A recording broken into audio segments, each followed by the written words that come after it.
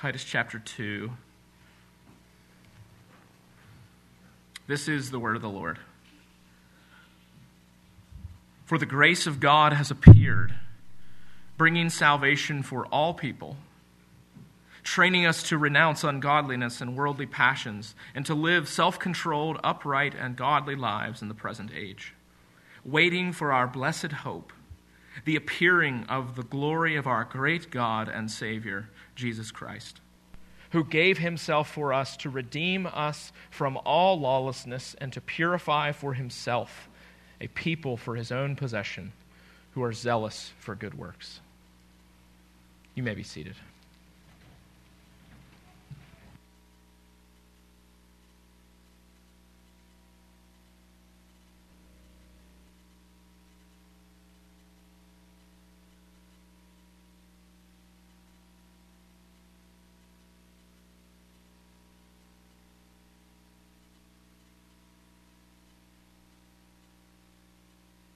Firm foundation that you show us your grace and kindness in the gospel. Not only you show us forgiving grace, but Lord, you show us your empowering grace to transform a people for yourself. Help us to glory in that today. Give us what we need to walk in obedience to you, we pray. Empower us, we ask. We pray in Jesus' name. Amen. Is it on? It's not on. Try now. Now it's on. Sorry. Thanks, Brandon. So today we're continuing the series through Reformation. The Reformation matters, grace alone. This is actually the part 2 of grace alone. And the first time last week we saw the grace alone, the forgiving grace. We saw from Ephesians 2, if you remember. But today we're going to look just further. We're going to further that ball down the field a little bit. That the Reformation matters. It matters, and over October it celebrates the Reformation that happened in 1517. But that was just a one point in time. Today I want to introduce you to a new guy, though. And I think there's a picture of him, Blake, yes. Can anybody guess who this guy is? He's actually not a reformer, but he kind of has the underpinnings. I like giving pictures of people. And we don't even know if this is really what he looked like. There's lots of different opinions, but this is actually Augustine. Augustine was one of the figures that the reformers actually looked back to. Augustine lived in the year 354, which is really not long after Jesus, if you think about it, only 200, 300 years after Christ. He lived from 354 to 430. And one of his works that's so well known, even among secularists, everybody, is actually his work called the Confessions. And I find within the Confessions, there's one line, Carl Trueman pointed this out to me, and I thought it was really helpful, that Augustine actually points to, well, hold on, we'll hold off on that just for a second, that quote. But Augustine had a line in the Confessions that I think is really helpful. And it's kind of a strange, obscure line, but it talks about his life before coming to Christ. And now he was a very immoral man before he came to Christ, but he said one of the things that really describe his life before Christ was an event where he stole pears. Okay? Now, you might think, well, Augustine stealing pears, who cares about pears? And that's actually kind of the point that Augustine's making. He talks about how he had a neighbor when he was a young boy, and him and a bunch of friends, I forget the word he used, but like his scoundrel of friends that he was a part of, they would go over and they would climb the fence, not because they needed the pears, not because they wanted the pears even. They wouldn't even eat them. They would go over, they would steal the pears, and they would come back and they would just throw them around, toss them around. And I think it's really interesting that Augustine uses a story like this to demonstrate grace. Because when we hear that story, if he would have told a story like that and said, well, I went out and murdered a person, we'd all be like, what are you talking about? We never went and done that. But when we hear a story of Augustine talking about pears, we all very quickly start to realize, I've done that. I've done something very similar to that. Maybe it's just lying very subtly, or maybe it's stealing things, stealing a pen when you go to the bank, whatever it may be. And Augustine talks about why it was so wrong that he stole those pears. And I find that so interesting. And he says that he stole the pears not because he wanted pears, because that would have made sense. Not because he was hungry, but because in the act of stealing the pears, his sin made him feel like he was in power. And I find that so interesting for us, because that's really what our sin does. Whether it's in very subtle ways, whether it's stealing pears, whether it's stealing a pen when you go to the bank, whatever it is. Maybe it's just not even saying you will do something and not doing it. We do this all the time. We live in a world that is perpetually saying they're going to do something when they don't do it. And I've always wondered why. Why is that? And part of the reason, and I see this even in my own life, is that sin is our attempt to grab power and be like God. And we can all have probably a pear story, just like Augustine. But I want us to see that grace, at its core, so we'll see this about grace today. I tell that story about Augustine to start. I'm losing my notes up here, but I want us to see this of grace. I tell that story, and I'll come back to the Augustine story. But by grace alone means the forgiving and empowering grace trains us to renounce evil, empowers us to live faithfully, and transforms a pure people to himself. So if you get nothing else from today, get this, that by grace alone means the forgiving and the empowering grace trains us to renounce evil, empowers us to live faithfully, and transforms a pure people to himself. Now I go to the book of Titus because I think Titus is very, very helpful for us to consider the unbreakable link between obedience and faith. The unbreakable link of true grace living out then true grace. And he starts, notice even if you jump down to chapter 2, if you're looking there in the book of Titus, actually verses 1 through 10 are him giving a household code. Let me just give you a few of them. Older men are to be sober-minded, dignified, self-control, sound in faith. Older women are to be this way. Younger men are to be this way. But then he grounds it. We got to notice how he grounds it in verse 11. Jump down. That's where I want us to look at. And it's the grace of God appeared. Notice what he says. So if you're taking notes there, see this. The grace of God's grace appears. And it's the forgiving grace of God. It's the forgiving grace of God. Jump down to verse 11, if you would. For the grace of God has appeared, bringing salvation for all people. Now that phrase, the grace of God, is used almost 15 times in Paul's letters. And here, the unearned favor of God is revealed in Jesus Christ. Carl Trueman's very helpful here. He says, the incarnation is the embodiment of God's grace. It's supreme revelation. Christ is grace personified. And so we see, for the grace of God has appeared. And he's appeared in the incarnation, or in the coming of Christ. So you're taking notes there. The grace of God brings salvation for all kinds of people. The grace of God brings salvation for all kinds of people. Now notice again in verse 11. For the grace of God has appeared, bringing salvation for all people. And you may be wondering, well, what does that all people mean? Some universalism that everyone will be saved? No. We have to remember that bringing salvation to all people is Paul's way of referencing that there was once a time when not all people were included. That salvation was not for all people at one time. There were people who were excluded from that all people. And actually, unless there's someone who's an ethnic Jew here, all of us would be that. All of us would have been the people who were excluded from the salvation of the revealed truth coming to Israel. But now he says salvation has come to all people. And when he says that, he's referring to a kind of people, or a class of people. Notice in another place, 1 Timothy 4:10. This is what he says, the same thing in another place.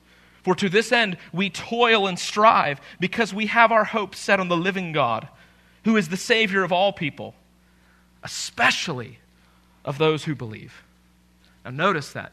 Even the way he says that Christ is the Savior of all people, all kinds of people. You could put in there, I think very helpfully, all kinds of people, particularly, especially those who will believe.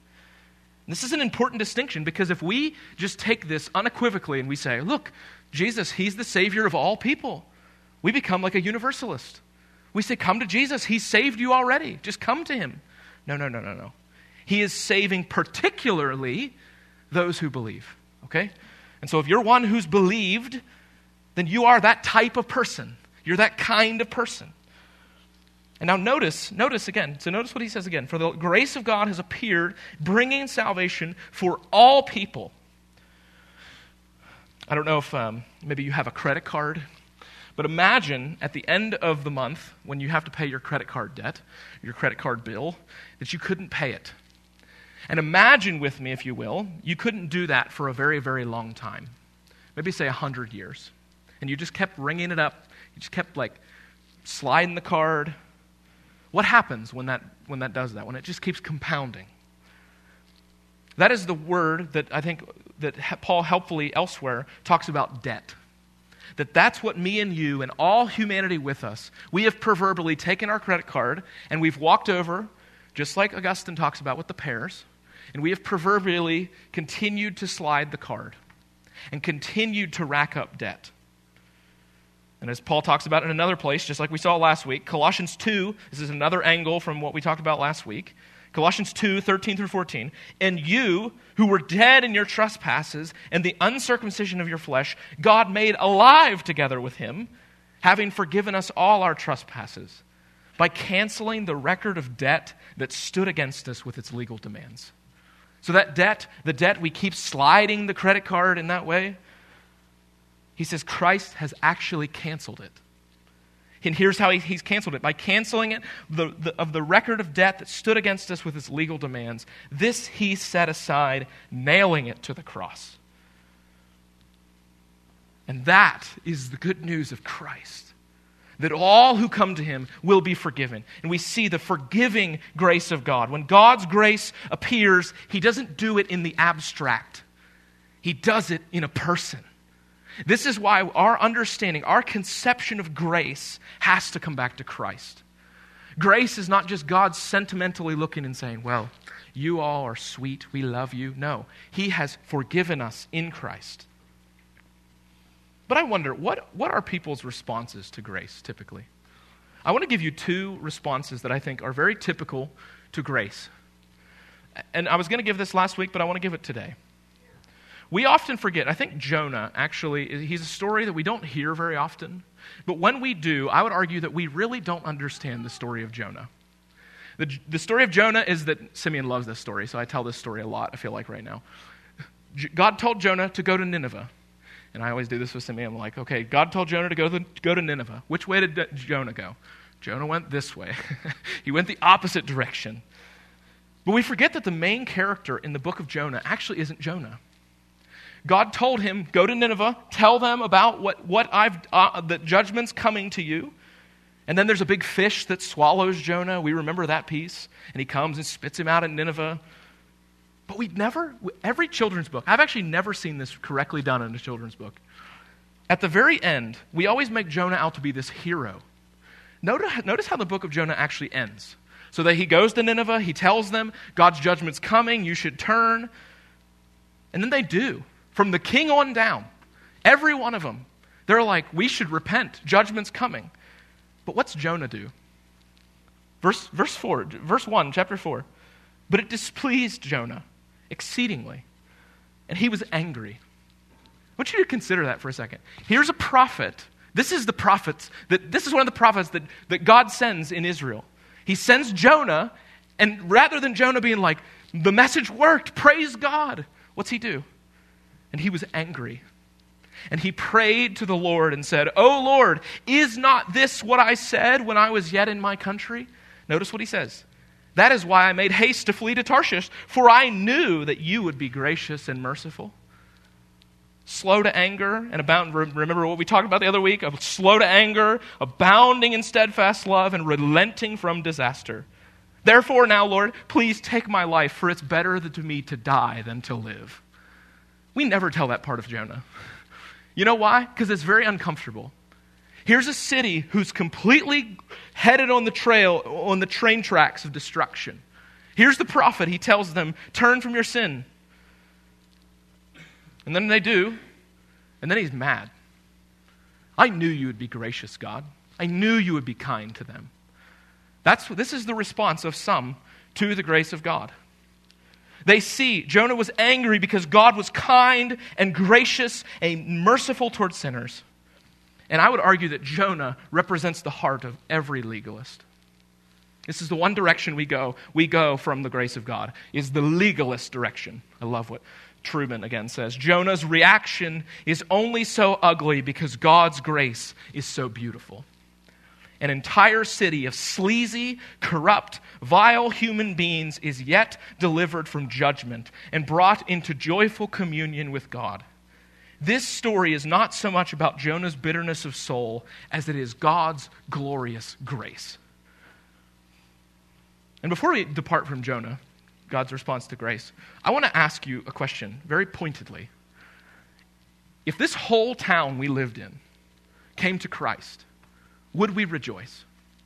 I want you to think about the most sleazy, corrupt, vile human beings you know in your life. Think about them. Get them in your brain. If they came to Christ, would you take a response like Jonah, or would you take a response like what we see him talking about? For the grace of God has appeared, bringing salvation for all people. So would we be like Jonah, or would we be like the true response to grace? Let me give you a second one. A second example even of this. You take Pharaoh in the Old Testament. We wonder what hardened Pharaoh's heart. When God told the people, he said, Pharaoh, send the people of Israel out. God sent judgment on him. And every time Pharaoh would come back to Moses and he'd say, Moses, please forgive me. Please relent. Exodus 8:15. But when Pharaoh saw that there was respite, he hardened his heart and would not listen to them, as the Lord had said. Time and time again, the grace of God toward Pharaoh only hardened them. And I would argue this is what happens to the legalist in that direction. He hardens, continues to harden. And we'll look then later at the license, what the other direction is. But what exactly, let me ask you, what exactly does the grace of God do in us? How do we know, if this is the bad response, what is the good response? How do we know the grace of God has come to us? Well, God's grace, secondly, I want you to see that God's grace trains us. It trains us. It's the transforming grace of God. So notice, again, what he says in verse 11 and in 12 and 13. For the grace of God has appeared, bringing salvation for all people. Now here's how we know the grace of God's doing what it's supposed to be doing. Training us to renounce ungodliness and worldly passions and to live self-controlled, upright, and godly lives in the present age. Waiting for our blessed hope, the appearing of the glory of our great God and Savior, Jesus Christ. Legalism says, so I have a chart here, I used it last week, but I want to use it for you again. Here's the straight and narrow, if we will. It's to be saved by grace, to walk in faith. And in one direction, we can be like Jonah in that way, and be a legalist. And think, I know I'm saved by grace, but I don't want other people to be saved by grace. Or we go in the direction of license. Now, license says, God loves me either way, so it doesn't matter how I live. And this is the one I would argue, well, they're both, I think, easily pitfalls for us. But saved by grace to walk in faith says, I am loved and accepted in Jesus. I want to walk in a way he desires me to. That's true faith. That's the grace of God coming to us. So I want us to see first, so the grace of God trains us, but the grace of God trains us in what we should avoid. It doesn't just train us randomly. The grace of God's not training me to be a bodybuilder. The grace of God is thankfully, because I would be really failing. The grace of God trains us in what we should avoid, what we should get away from, training us to renounce ungodliness, verse 12, and worldly passions. It includes renouncing or saying no to ungodliness. Notice again what Romans 6. Now, we read some of that earlier. Romans 6. For the death he died, that's Christ, he died to sin once for all. But the life he lives to God. That's the resurrection. So, here's his conclusion. You also must consider yourselves dead to sin and alive to God in Christ Jesus. That's the Christian. The Christian says, I am dead to sin. And I would argue that, unfortunately, what we tend to speak like of the grace of God sounds like this. I can't tell you how many college students I've talked to that sounds just like this. I fell into pornography again for the 10,000th time. God's really teaching me about his grace. Is he, though? Is he fully teaching us about his grace? Where I blew up on my family again, God's teaching me a lot about grace. Or I can't read my Bible because I'm just too busy, but God's grace is sufficient. Can I just say those are oxymorons? Those statements are oxymoronic because they say, Jesus died for me, but they live as though the sin is dominion over them. I talk to my son a lot about something like this. And I speak to him in ways that he understands, and here's the way he understands it. I tell him often, now he's not a Christian at this point, he's only 3 years old, but I'll give you the way I talk to him about this. I said, Sim, there's something called the fussy-wussy dragon that has captured the heart of humanity. And actually I use that word because if you notice sin, just like we saw with Augustine's pears, and like you see with most sin in your life, most sin is not this like terrible, killing people, murder, death. It's not that. Actually, it's far more fussy-wussy. It's actually far more vain and cynical and far more even petty, if I would use that word. Petty. So just like we saw with Casey Schulman, what's he saying? He's saying unforgiveness, bitterness, frustration. They wronged me. That's where our sin is seen. But the grace of God trains us in getting away from that. That if you're really a Christian, you can no longer say, I'm under the dominion of the fussy-wussy dragon. You're now no longer under dominion, under the fussy-wussy dragon. You have been freed. But to continue to say things like, I fell into pornography again for the 10,000th time, God's teaching me about his grace, is like saying, I'm under the fussy-wussy dragon, I could leave, but I'd rather not. I would rather lay here in the slough of despond under the fussy-wussy dragon. And I want to tell us, we can't be that. We can't live as Christians under the fussy-wussy dragon. The sin and destruction, we are no longer, like he says, we are no longer living under the power and dominion of sin. We are alive to God in Christ Jesus. So it trains us, the grace of God trains us in what we should avoid. Secondly, I want us to see that the grace of God trains us in what we should pursue. Now notice too, I keep saying the grace of God. When I say that, I'm saying the grace of God found in Jesus Christ. Okay? We come back. This is why to remove Christ from our message is to remove our message. We have no message apart from Christ. Training us to renounce godliness, verse 12 again. Renounce ungodliness, worldly passions, and to live self-controlled, upright, and godly lives in the present age. Now notice, each one of these are a different sphere. He says, and to live self-controlled. This is with me. And then 2, upright. Upright actually refers to our relationship with other people. And then thirdly, godly lives. Here's the piece, though, as Christians, we can't be Gnostics in this room. This isn't for some future day. This is for right now, today. He says, training us to renounce ungodliness and worldly passions, and to live self-controlled, that's me personally, upright between me and others, and godly lives. When? When, though, you ask? In the present age. Right now. This is for right now. Now notice what he says then, even in verse 13. He says, waiting for our blessed hope, the appearing of the glory of our great God and Savior, Jesus Christ. Now, we could talk a lot about just the beauty of this phrase, our great God and Savior, Jesus Christ, but I'm going to save that for another day. Christians are those who eagerly look forward to the day of Jesus Christ. And as we wait, may I say, that's actually how, as we wait and we hope and we long, that's one of the ways we pursue. The grace of God trains us to pursue self-controlled lives, uprightness, and godly lives in the present age. Let me give you one example. I would argue that prayer is one of the greatest expressions of this. When we sin,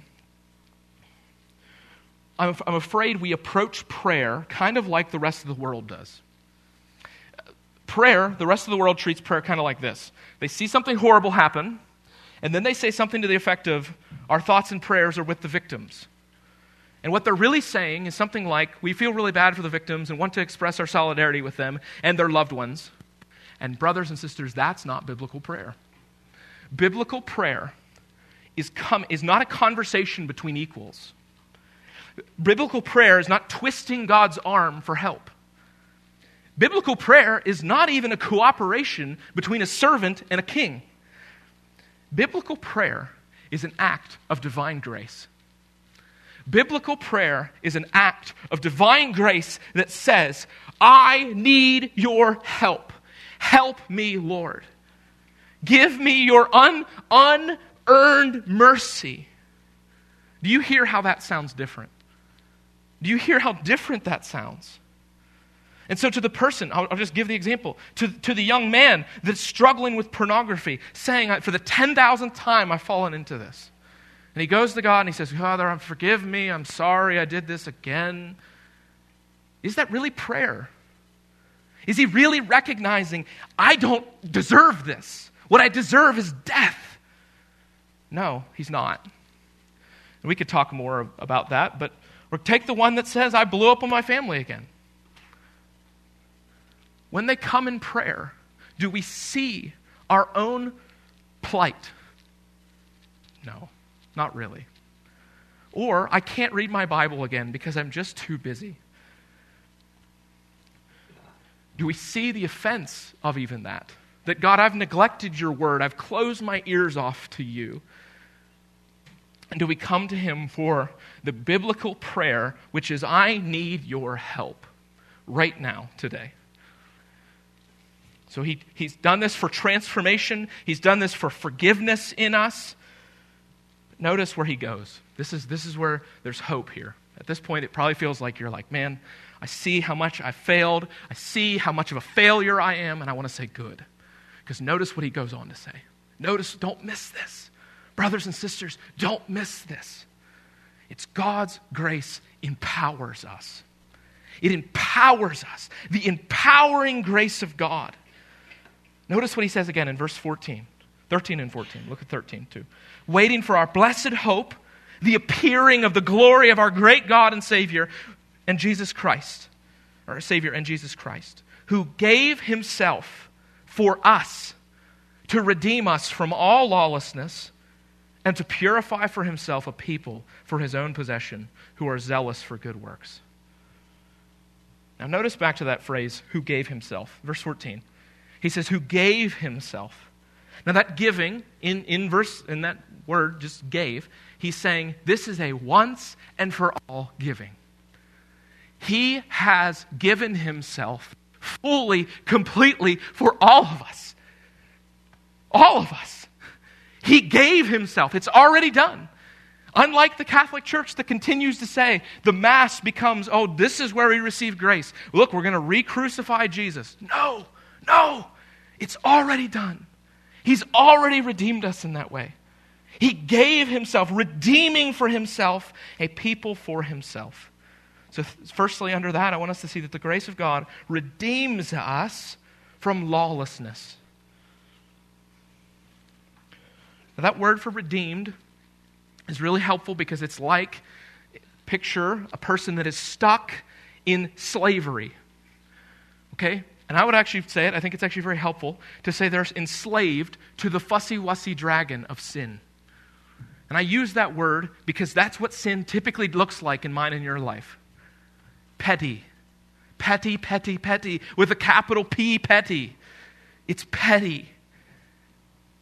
And he's saying that the word for redeemed is to set free, to rescue from captivity those who were formerly enslaved by their own lawlessness.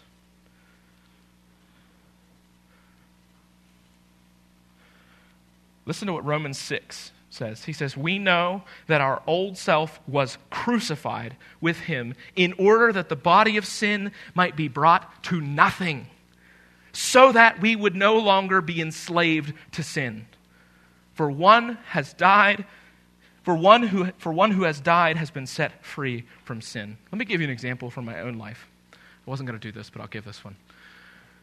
I hear that example from Augustine talking about pears. And it really does connect, at least I'll say personally, with me. Because I remember a time, to give you the full story, my grandmother used to have a pool. It's a beautiful pool. And we would have this pool, we had access to it at any point we wanted. But I remember a point in my life, there was also a resort out the road that had a pool. And they technically had a sign outside that said, do no swimming from people who are not guests. Now you can imagine, we all kind of smile and chuckle because we can all point to things in our life like this. You know where the story's going. Here's a pool I have access to, but this pool over here I'm not technically supposed to be at. You see where it goes.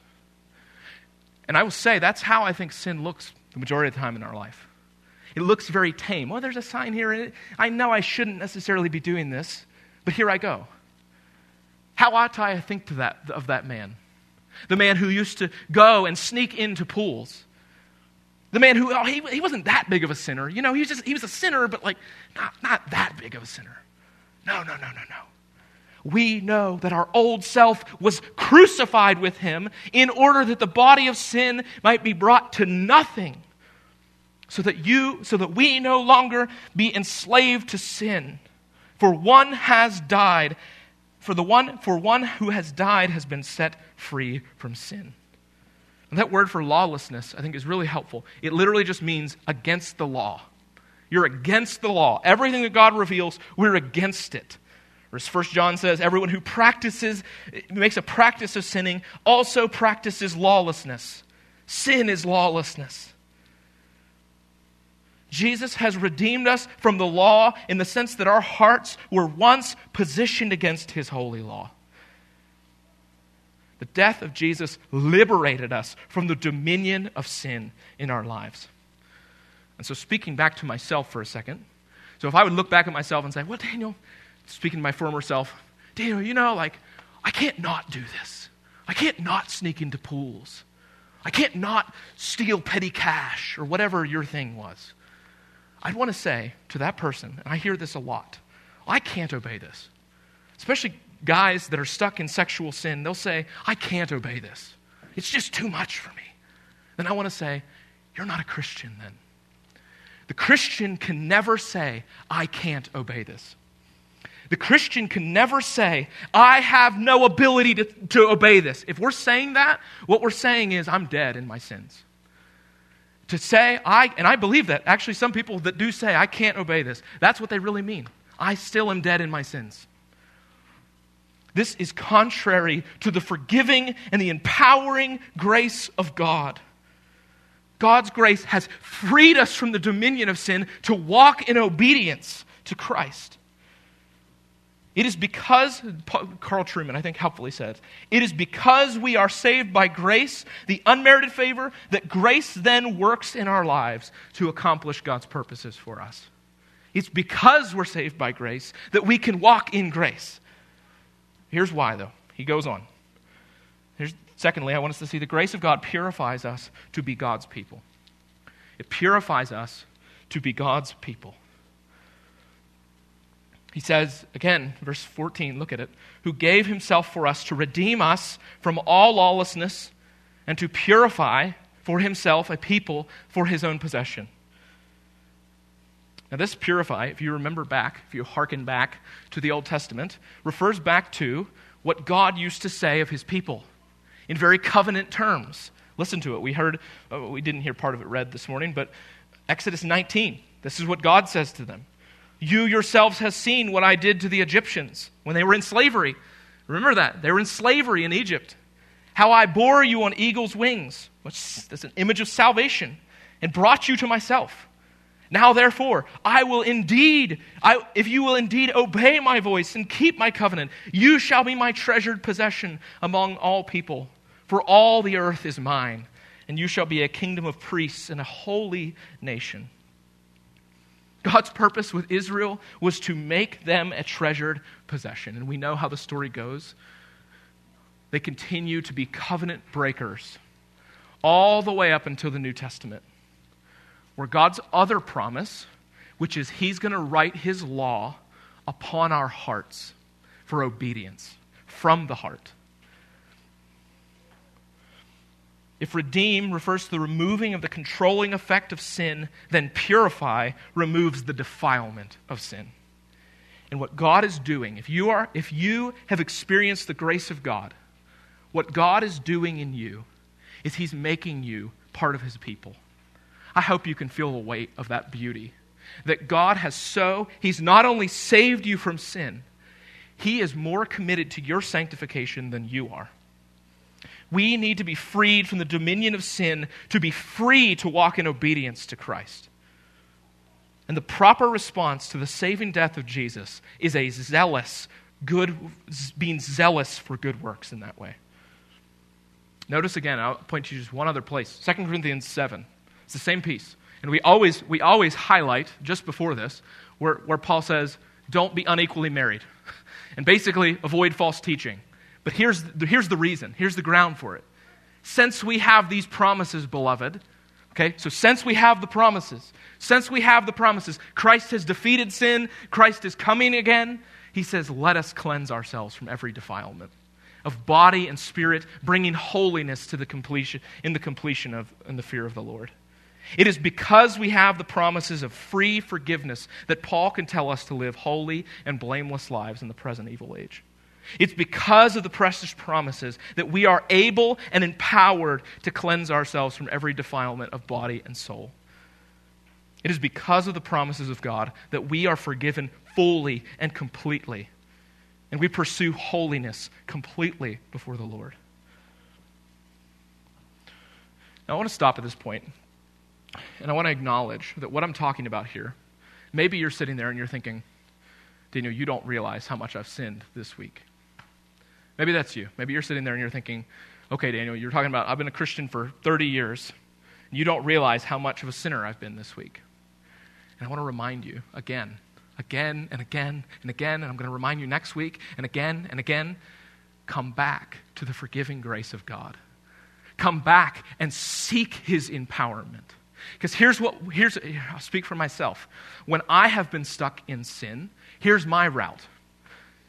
Fall into sin, let me wallow around like a pig in the mud, and then just keep wallowing.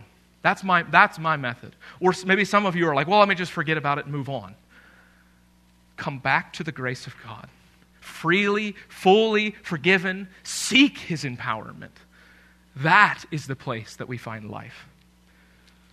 I heard an example of this past week. We're talking to our students right now about biblical sexuality at Crew. And they were talking, the concept, the idea of purity rings came up. If you don't know what a purity ring is, I'll explain it real quick. A purity ring is something that is given typically to the young ladies, and it's given from their dads typically that says, keep your purity until you're married. Okay, that's the goal. And the disdain that those young ladies spoke of it with, I think is very true. Because what we end up doing a lot of times, and I think purity rings are very indicative of how we end up dealing with sin. What we try to do is we try to stick a little ring on it and say, remember, here's the law. Remember, you should be obedient. You should be pure. And what I wanted to tell them, and what I told them, and what I want to tell us about all sin, we can't just come and be redeemed by the grace of the law. We need to see, even in our things that we do, the things we try to avoid, the forgiving and the empowering grace of God.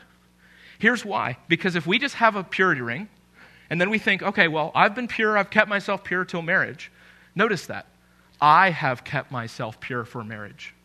Who did it? You did it? No. God did it in you. We have to have a perspective like the Apostle Paul, 1 Corinthians 15:10. But by the grace of God I am what I am, and his grace toward me was not in vain. On the contrary, I worked harder than any of them. Do you hear that?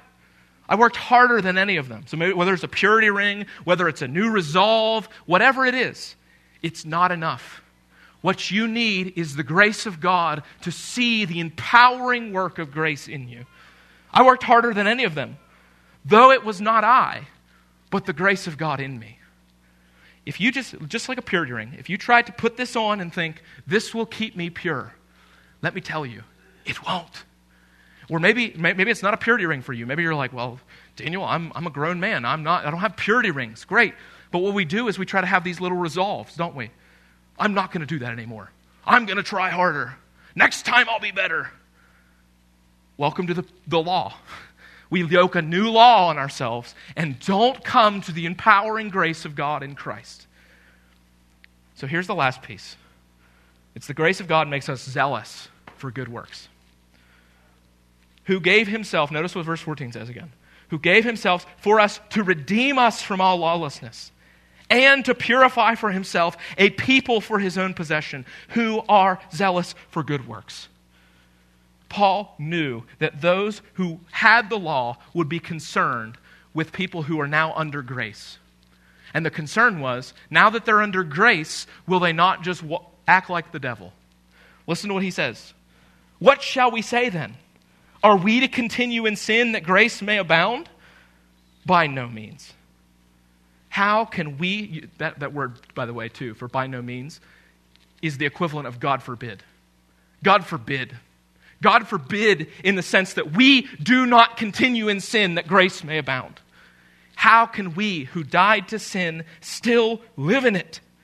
Do you not know that all of us who've been baptized into Christ Jesus were baptized into his death? We were buried, therefore, with him and by baptism into death, in order that, just as Christ was raised from the dead by the glory of the Father, we too might walk in newness of life. Every time a Christian walks in disobedience and rebellion, we declare that Jesus is still in the tomb.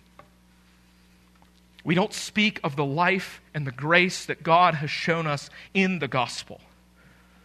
But the way out isn't just to say, well, I give up, whatever, live and let go and let God. No. We pursue obedience by the empowering work of the Spirit in Jesus Christ. To do that, to continue to live as though we were buried, but to continue to live in that way, is to do what Bonhoeffer says. Cheap grace is grace without discipleship. Grace without the cross. Grace without Jesus Christ living and incarnate. Cheap grace, essentially, is saying, similar to what we just said, to live as however we jolly well please and know that God will just forgive us someday. Cheap grace is forgiveness without obedience. Cheap grace is looking for God's forgiving favor without seeking his power to obey the truth. Let me say that one more time. Cheap grace is looking for God's forgiving favor without seeking his power to obey the truth. God's grace is the furthest thing from cheap grace because it cost the Son of God his life. Cheap grace is the kind of grace that accepts everyone but does not discipline for sin within the church. I love what Bonhoeffer again says. He said, it is costly grace, though. Unlike cheap grace, the kind of grace that the Bible pictures is the kind of grace that says, you've been fully forgiven, yet now freely go obey. He goes on and says, it's costly grace because it costs a man his life. It's grace because it gives a man the only true life. It's costly because it condemns sin, and grace because it justifies the sinner. Above all, it is costly because it cost the life of his Son, and what has cost God much, much cannot be cheap for us. Above all, it is grace because God did not reckon his Son too dear a price to pay for our life, but delivered him up for us. Here's what this means for us as a church. This means that when the grace of God hits a person, they don't walk perfectly. Au contraire. They walk and they stumble and they fall. And that's probably maybe even you today.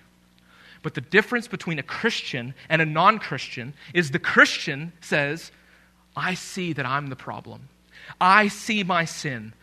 Father, help me by your Spirit for your glory to live without this in my life. It is entirely possible for a person to have the right profession of faith without the reality of that same faith. Let me say that again. It is entirely possible to have the right profession of faith. We see this, guys, all the time without the reality of faith. So the question is, well, how do we see the reality? Here's the last piece for us. This means for us as a church, we need to be diligent fruit inspectors in each other's lives, in our own life, not assuming that everyone who professes to be a Christian is one. But we look for the fruit of salvation. We look for, a person can say all day long, they're a Christian, but as we as a body examine, is there saving faith? How do we do it? We look for fruit. This will not be a perfect endeavor. We are deeply flawed in our understanding. We're very partial in our knowledge.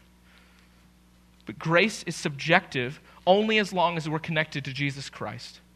And when we realize that saving faith produces fruit, then we must look for fruit from one another's lives. By grace alone, I hope this is encouraging for you, and I want to conclude here.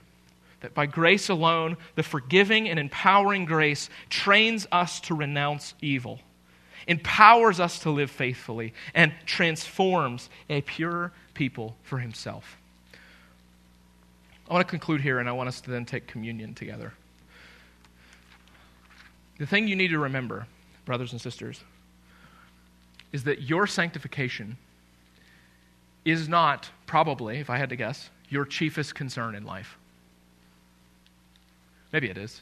And if it is, that's really good, because you're on the side of Jesus. But I'll tell you your personal sanctification is top priority in his life. It's the Lord Jesus. Your sanctification, likely today, is not your biggest concern. But I can guarantee you whose it is. It's Jesus' biggest concern. And what he's doing in you, I want to remind you again, what he's doing in you, read it one more time, who gave himself for us to redeem us from all lawlessness and to purify for himself a people for his own possession. You are not your own anymore. You are Christ's.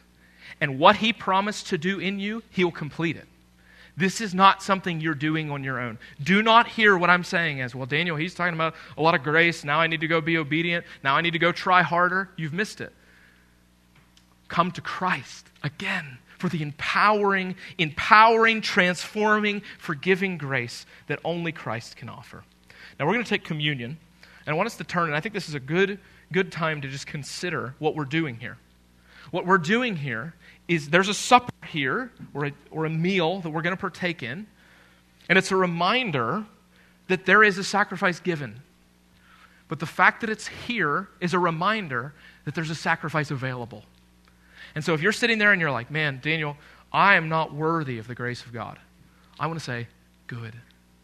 Good, praise God that you realize you're not worthy of it. This supper is not for people who are worthy in the sense of, well, now I've made it, now I've arrived. It's for people who are saying, I need you, Lord. Lord Jesus, I need you more than anything right now. So we're going to pass the supper. If the deacons can come forward, Norman, Tony, if you guys want to come forward, we'll take the supper together. Listen to what Paul's warning is. He says, whoever therefore eats the bread or drinks the cup of the Lord in an unworthy manner will be guilty concerning the body and the blood of the Lord. What does it mean to drink it in an unworthy manner? Again, I feel like I talk about this every other week, so I'll give it from another angle this week. The unworthy person is the person who says, I'm good enough, therefore I'll eat. The worthy person is saying, I know I'm not good enough. I desperately know I'm not good enough. Help me, Lord, to be obedient by faith, trusting in Christ. That person is worthy to take the supper. Okay, so the worthiness doesn't depend on how good you are, how strong you are, how able you are. The worthiness of the person is actually if they realize how unworthy they are. So it's kind of paradoxical in that way. Let a person, he says then in verse 28, let a person examine himself then, and so eat of the bread and drink of the cup. For anyone who eats and drinks without discerning the body, eats and drinks judgment on himself. That person is, the eating and drinking judgment is the person who's not discerning, am I connected to the body of Christ? Am I clinging by faith to the Lord Jesus? Okay, so that's what we're doing. If you guys can pass the elements, that's what we'll do that. Listen to what Paul says then. Verse 23, he says, for I received from the Lord what I also delivered to you, that the Lord Jesus on the night when he was betrayed, he took bread. And again, I wish I could have a loaf up here to show you what this means. But the bread, all of this bread has already been pre-cut. It's been broken. It would be a lot more powerful if we could actually break it off to see and feel what Christ is saying here. He's saying that for everyone who's taking, you're taking, not literally, this is not literally his body and his blood and the way the Catholics take it, but what we're saying is, I'm taking a piece of the main loaf. By faith, right now, we're getting ready to take a piece, by faith, of what Christ has offered. Okay, so that's what we're doing. For I received from the Lord what I also delivered to you, that the Lord Jesus, on the night when he was betrayed, he took bread, and when he had given thanks, he broke it. And this is what he says, this is my body, which is for you. Do this in remembrance of me. So we remember, what we're remembering here is the death of Christ. And as we're eating a celebration. We have redemption. We're not celebrating this in a somber, I always used to celebrate communion as this somber, weird, introspective moment. No. Victory, guys. We sang it this morning. Victory in Jesus. And so we take the supper as a celebration of the death and the burial and the resurrection of Christ. We're getting a foretaste. This is just a foretaste of the kingdom to come. This is a foretaste of Christ's victory over everything. So this is my body, hear the Lord Jesus again, which is for you. Do this in remembrance of me. Let's take the bread together.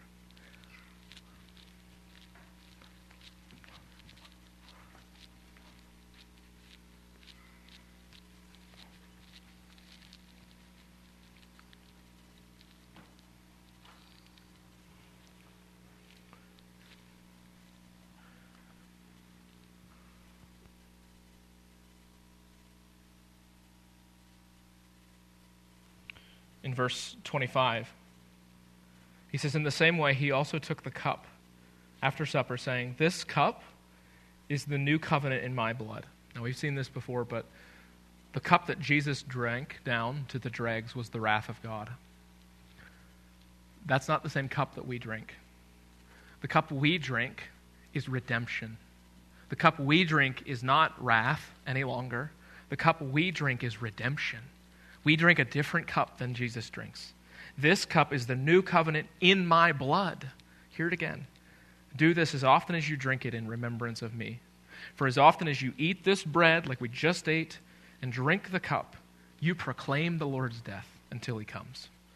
We're looking forward. Every time we eat, we're looking forward not just to this moment. We're looking forward to a day when he will come. That's what we're longing for, just like we saw from Titus today. We're longing, we're waiting, we're eagerly anticipating the day as we see in part that one day we'll see in full. Let's do that together. Let's take the cup together.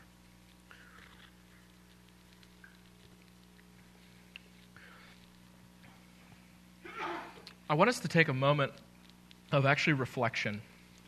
And I want us to consider, I'm actually going to lead us through a time of a few questions. So give me just 1 second. And I want you to consider, as we're pausing, how maybe you have neglected the empowering grace of God in your life. So let me ask you this. Here's the first question. Is there any way this week that you have neglected the forgiving grace of God in Christ?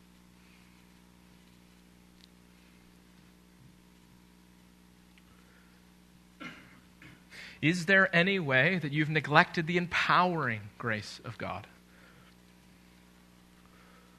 I want to encourage you, like we just ate from and drank from, to come back to Christ afresh and anew. To know that all those, salvation has come to all those who by faith cling to him. Amen. May we do that. How about I pray for us and then we'll close out. Father, help us, we pray, to be a people who come to you and cling not just to your forgiving grace, but Lord, who cling to forgiving grace, that you may empower us to be a people zealous for good works. Lord, when we are zealous for the works you've prepared for us, we're accomplishing what you've purchased. Lord, cheap grace says forgiveness without obedience, but your costly grace says we have been forgiven. May we walk in obedience with the same grace you've given us to forgive. Father, may we not think that this is a self-improvement project. May we know and trust and be assured that your empowering grace is sufficient for us. Do that in us, we pray. We ask this in Jesus' name. Amen.